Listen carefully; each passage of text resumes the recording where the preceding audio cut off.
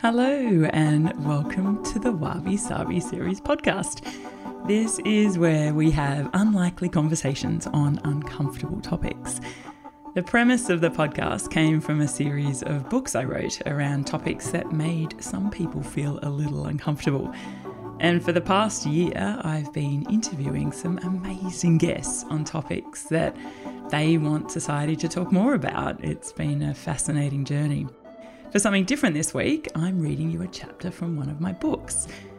Today I'm covering a topic that I'm very passionate about, and that is death, dying and grieving. Now, many people find it hard to talk about these topics, which I understand, but personally, I don't think we talk about them enough. It's something that we're all going to go through, whether it's ourselves personally or through assisting others. And we really need to know how to support people going through grief, and we also need to know what to expect when we lose someone close to us as well. This is a short, sharp episode. I hope you find it helpful, and please share with others that you might feel, could get something out of it as well. I'd love to hear your thoughts, and the feedback I get is really helpful. People provide ideas on other guests or topics that they really want to hear about.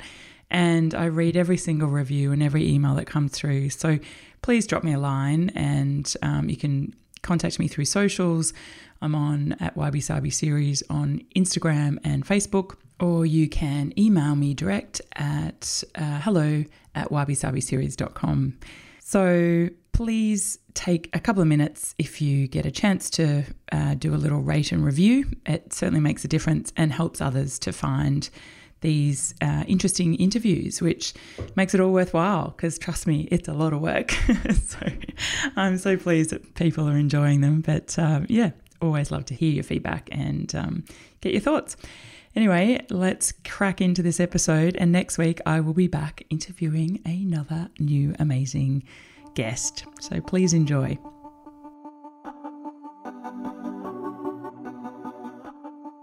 Using your mortality to drive you.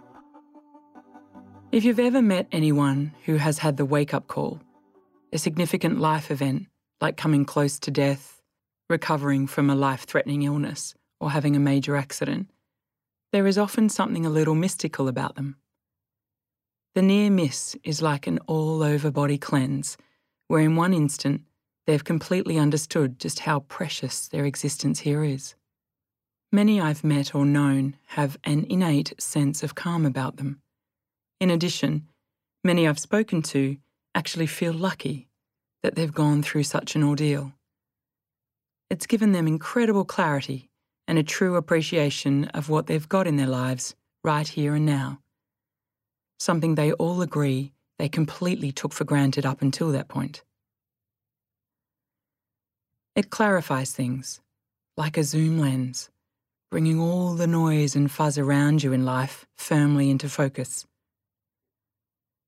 I know my husband and I live our lives in this way. Dennis had a triple bypass at 47 years old and is also lucky to be alive. On one of our very early dates, we compared scars and war wounds, going through what had happened to us, the impact both physically and emotionally, and the things we had changed in our lives to honour that. It's like you don't want such a dramatic, horrific event to go to waste. You want to be sure you really learn from it. And I think secretly for me, I don't want to tempt fate with my flippancy and for something really bad to happen to me again, so I'm paying attention. Changing the story you tell yourself. You can't control everything that happens to you in life, as much as many of us do our darndest to try. What you can do, though, is start changing the internal stories you feed yourself.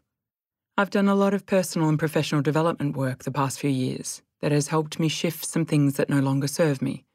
I worked with a professional coach who helped me go deep into my beliefs and values and question why I've always felt I would die young. It's not only been incredibly cathartic work, but it has helped me let go of things holding me back.